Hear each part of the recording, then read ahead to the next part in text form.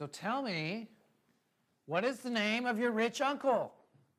What is the name of that rich uncle that's going to leave everything to you? Do you not have that rich uncle? Wouldn't it be nice to have a rich uncle like that? They say that when James Brown died, there were numerous people that claimed to be some of his unknown descendants and wanting to have a claim on his inheritance. If I remember correctly, Elvis Presley in his will had a line that said that his inheritance was being left to Lisa Marie, excluding all other unknown progeny. And so there are some times that those things happen. People claim that they're related to someone so that they can have a piece of that pie. And they claim to be a son or a daughter of some wealthy, famous individual. When Jesus claims the title, Son of God, is he claiming that title because he just wants a monetary reward based on that title? Or is he claiming something else? Last week we started looking at this idea of if Jesus really was God, why did he not claim to be God in Scripture? And last week we looked at the fact that Jesus claimed this title, Son of Man. That was a unique title, and it was a reference to Daniel chapter 9, in which there was one like a Son of Man going up to the Ancient of Days to receive his kingdom. This morning I want us to think about this title that we see in the New Testament of Jesus called the Son of God. What is this a reference to? What did Jesus mean by using this title? Does it really point to his deity? I want us to explore this thought this morning by looking at some Old Testament hints of this title, Son of God, and then looking at a couple key New Testament passages, and then thinking about the importance of the Son of God in our lives as Christians today. Let's start off by looking at Isaiah chapter 9 as one of those Old Testament passages that hints at this idea of a Son of God, or the Son of God. Isaiah chapter 9, as you will recall, is one of those great messianic passages that talks about a Messiah that is to come. But notice some of the language that is used. Isaiah chapter 9, verse 6. Isaiah the prophet says, "For a child will be born to us, a son will be given to us, and the government will rest on his shoulders, and his name will be called Wonderful Counselor, Mighty God, Eternal Father, Prince of Peace. There'll be no end to the increase of his government or of peace on the throne of David and over his kingdom, to establish it and uphold it with justice and righteousness from then on and forevermore. The zeal of the Lord of hosts will accomplish this." What's interesting about this passage is Isaiah says there's going to be a child that is born. Okay, well, there's lots of children that are born. No, this child is going to be unique. This child is going to be special. And notice the language that Isaiah uses to describe this child. Not only does it say that the government's going to rest on his shoulders, but it says he's going to be called Wonderful Counselor. Okay, so he's going to be a great guy. He's going to be someone that gives great advice. He's going to be a great teacher. And there's some people that they would stop right there. But then Isaiah says he will be called Mighty God.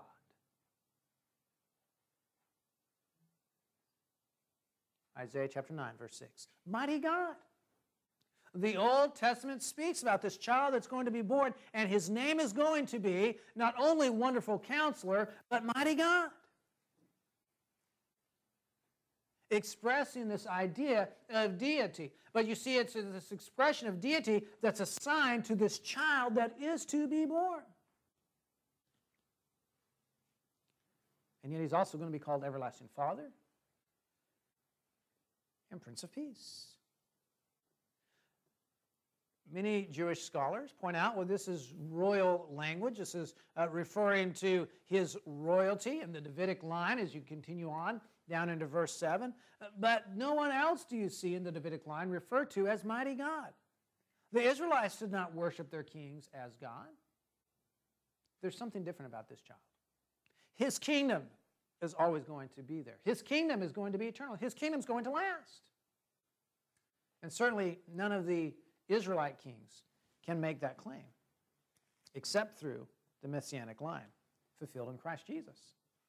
In Psalm chapter 22, verses 6 through 11, we have another hint of this idea of a God or a Son of God that is to be born. Notice what the psalmist says. Let's start off in verse 1 for just a moment. Psalm chapter 22, verse 1, you ought to recognize from Jesus' last words on the cross, my God, why have you forsaken me? For my deliverance are the words of my groaning. And then notice verse 6. He says, but I am a worm and not a man, a reproach of men and despised by the people. All who see me sneer at me. They separate the lip. They wag the head, saying, commit yourself to the Lord. Let him deliver him. Let him rescue him, because he delights in him. Yet you are one who brought me, you are he who brought me, who made me. Upon you I was cast from birth. You have been my God from my mother's womb. Be not far from me, for trouble is near, for there is none to help. This passage does not make a clear statement of a sonship in terms of coming from God, and yet it uses this language, which to you and I is foreign. But you brought me from my mother's womb. Reflects an idea common in antiquity of a father being there at the birthing process, helping to deliver a child. Unique language in that respect. A reference perhaps that this child was going to be a child of God, a son of God. And we're going to keep this psalm in mind because when we get to the New Testament, we're going to see an interchange or an interaction between Jesus and the Jewish leadership in which Jesus quotes from Psalm chapter 22, and the Jewish leaders recognize this as being a claim of deity and of sonship of God. That's how they understood this passage. And so when Jesus quotes from this passage and applies it to himself, the Jews are recognizing him as making a claim of deity. Now let's look at Psalm chapter 2 and verse 7. Or Psalm chapter 2, rather.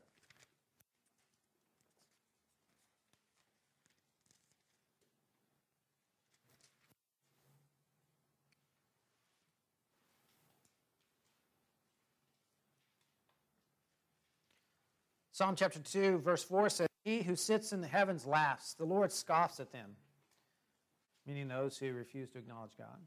Verse 5, he will speak to them in his anger and terrify them in his fury. But as for me, I have installed my king upon Zion, my holy mountain. I will surely tell of the decree of the Lord. He said to me, you are my son. Today I have begotten you. Ask of me, and I will surely give the nations as your inheritance, the very ends of the earth your possession. You shall break them with a rod of iron. You shall shatter them with earthware. Here it's very clear. God says, you are my son. Today I've begotten thee. And this very passage is a passage that the Hebrew writer uses in Hebrews chapter 1 to talk about the fact that Jesus has a higher place than the angels because God says of Jesus, you are my son. The Son of God. And so we have these hints in the Old Testament that refer to this fact that in a day coming from the Old Testament perspective, there is going to be coming this one who is the Son of God, who is a unique child, who is born by God and is the Son of God.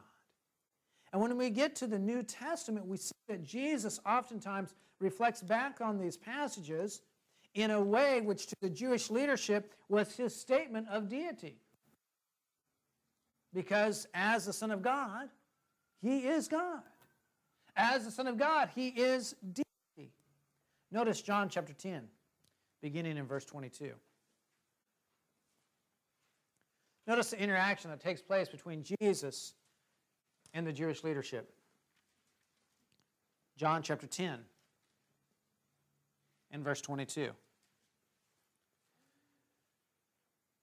At that time, the feast of dedication took place in Jerusalem.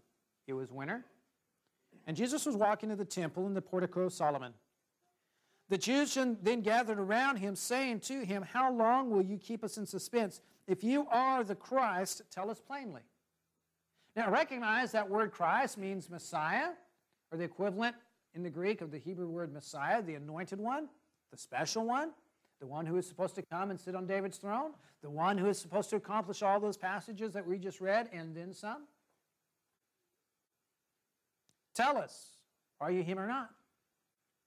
Not because they're really curious, I suppose, but because of their jealousy, because of their animosity towards Jesus. Verse 25, Jesus answered them, "I told you, and you do not believe me. The works that I do in my Father's name, these testify of me. But you do not believe because you are not of my sheep." And so Jesus says, look, if you don't believe that I'm the Son of God, if you don't believe I'm the Messiah, look at the miracles that I'm doing. Would I be able to do these things if God had not enabled me, empowered me to do them? He authorized me to do them. That ought to give you a hint of my identity. Verse 29. Notice what Jesus says. "My Father has given them to me," who has given them to me, "is greater than all. No one is able to snatch them out of the Father's hand. I and the Father are one." Notice that statement that Jesus makes. I and the Father are one. Now look what the Jews respond with in verse 31. The Jews picked up stones again to stone him. Jesus answered them, "I showed you many good works from the Father. For which of them are you stoning me?" The Jews answered, "For a good work we do not stone you, but for blasphemy, because you, being a man, make yourself out to be God." They recognized that Jesus was claiming to be deity. They recognized that Jesus was claiming to be God in two ways in this passage. One, by saying, "My Father." Now, you and I call God our Father. And we all understand the sense in which we're using that. And the Jews, in the very same sense, would have used that terminology. But Jesus is not just saying God the Father in that sense. He's saying, "My Father gave me the ability to do these works." He's making a very close personal relationship between himself and God the Father. More so than just saying God the Father. And the Jews recognize that. And they're getting agitated with him. And Jesus says, "The Father and I are one." And they recognize that to be a claim of deity. And so they go to stone Jesus. Verse 34, Jesus answered them, "Has it not been written in your law? I said you are gods. If he called them gods to whom the word of God came, and Scripture cannot be broken, do you not say of him whom the Father sanctified and sent into the world, you blaspheme because I said, I am the Son of God? If I do not do the works of my Father, do not believe me. But if I do them, though you do not believe me, believe the works, so that you may know and understand that the Father is in me and I am in the Father." Jesus very clearly there says in verse 36, "I am the Son of God." And he uses that phrase not just to say, in a general sense, we're all children of God. No, he's saying, I am the Son of God. Look at the miracles that I am enabled to do as evidence that I am the Son of God. And the Jews couldn't stand it. The Jewish leadership couldn't stand it. They couldn't believe it. They refused to believe it. And so they sought to kill Jesus. Matthew chapter 27, we see a similar thing going on. This time they're making fun of Jesus because here he is hanging on the cross. And they said, aha, we told you you weren't anything special. We told you you weren't the Son of God. Notice what happens, Matthew chapter 27, verse 41. In the same way, the chief priests also, along with the scribes and the elders, were mocking him, saying, "He saved others, he cannot save himself. He is the King of Israel. Let him now come down from the cross, and we will believe in him. He trusts in God. Let God rescue him now, if he delights in him, for he said, 'I am the Son of God.'" The Jewish leaders quote from Psalm chapter 22 that you and I just read a few minutes ago. And they associate that with Jesus' statement, "I am the Son of God." And they're saying, look, he claimed to be the Son of God. And over here in Psalm chapter 22, although they didn't call it Psalm chapter 22, it was Psalm chapter 22. They said, look over here in Psalm chapter 22, God is making the statement about his child having brought him out of his mother's womb and made him the child of God, and God delights in him. Well, if that's true, let God bring Jesus down from the cross. Because he said, "I'm the Son of God." Well, we don't believe that he's the Son of God. And so we don't believe that God's going to do that. But you see, for the purpose of our discussion this morning, do you see how they put two and two together?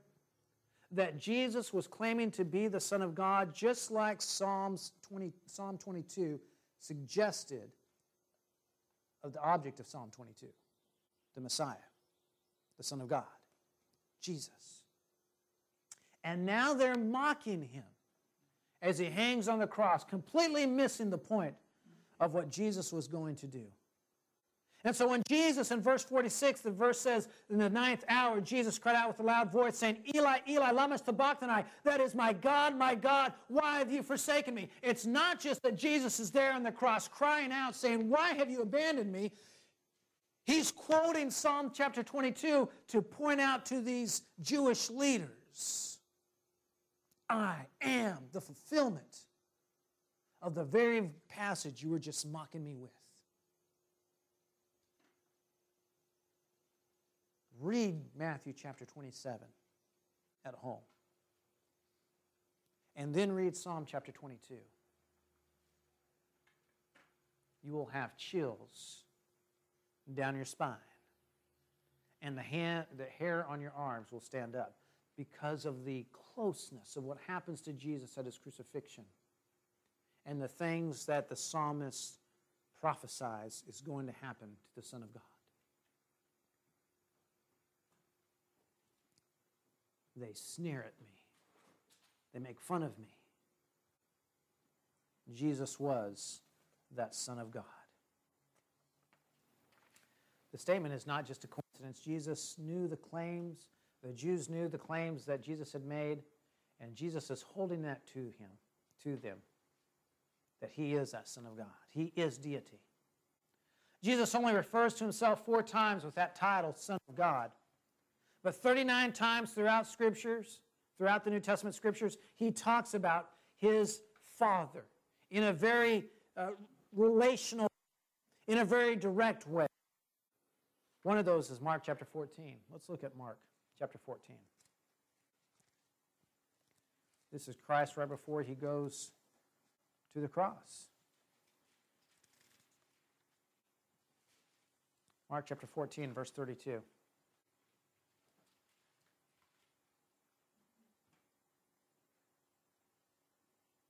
Then they came to a place named Gethsemane. And he said to his disciples, "Sit here until I have prayed." And he took with him Peter, James, and John, and began to be very distressed and troubled. He said to them, "My soul is deeply grieved to the point of death. Remain here and keep watch." Verse 36. He was saying, "Abba, Father, all things are possible for you. Remove this cup from me, yet not what I will, but what you will."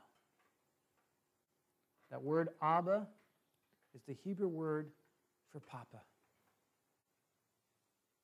Papa.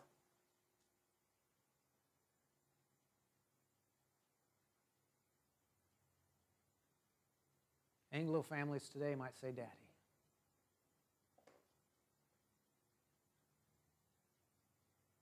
A term of respect, yet love. A term of respect, yet closeness. Papa. Daddy. If there's any other way, let it be. But whatever your will is, I'll do.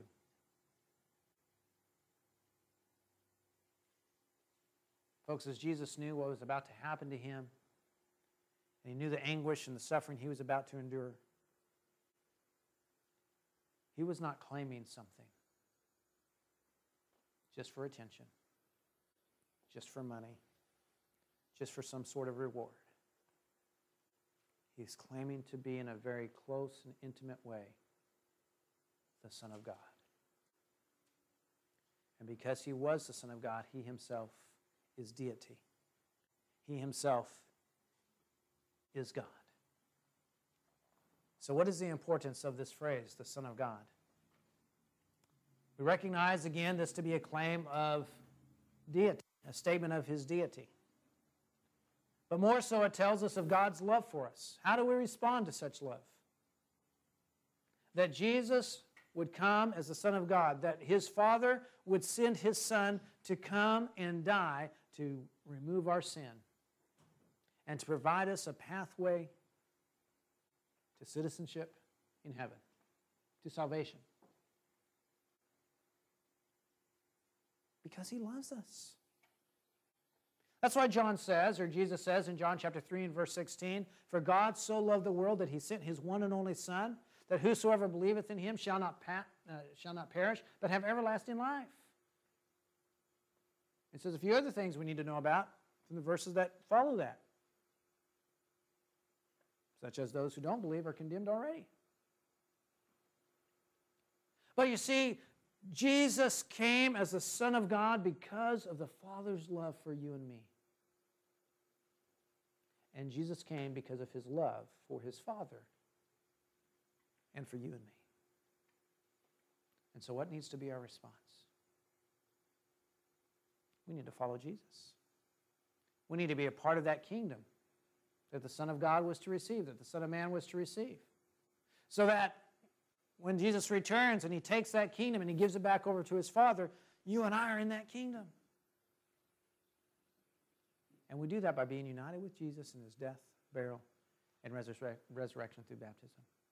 We do that by doing everything we can to continue to live according to the standard and the will of God. That's why Jesus says, "Make disciples of every nation, baptizing them in the name of the Father, the Son, and the Holy Spirit, and teaching them to observe everything I have taught you, apostles."